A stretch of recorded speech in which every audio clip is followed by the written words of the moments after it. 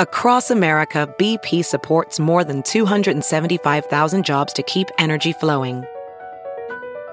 Jobs like building grid-scale solar energy in Ohio and producing gas with fewer operational emissions in Texas. It's and, not or.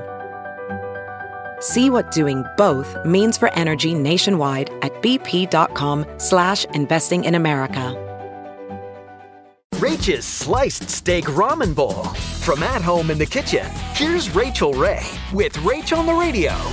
The first thing we're going to do is flavor the broth for the ramen. So, of course, I'm cheating here and taking some help from the store. I have beef stock, ginger root, garlic, Chinese rice cooking line. The meat is coming to room temperature. Flank steak is what I have. The steaks are going to take 7 to 8 minutes. And then take it out and let it rest before you slice it.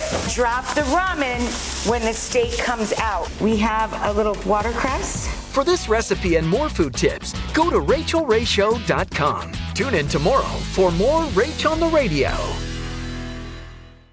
Catch every episode of 60 Minutes, America's most watched news magazine show, as a podcast. Hear in-depth investigations across politics, news, and entertainment on your schedule. Listen to 60 Minutes ad-free on Wondery Plus.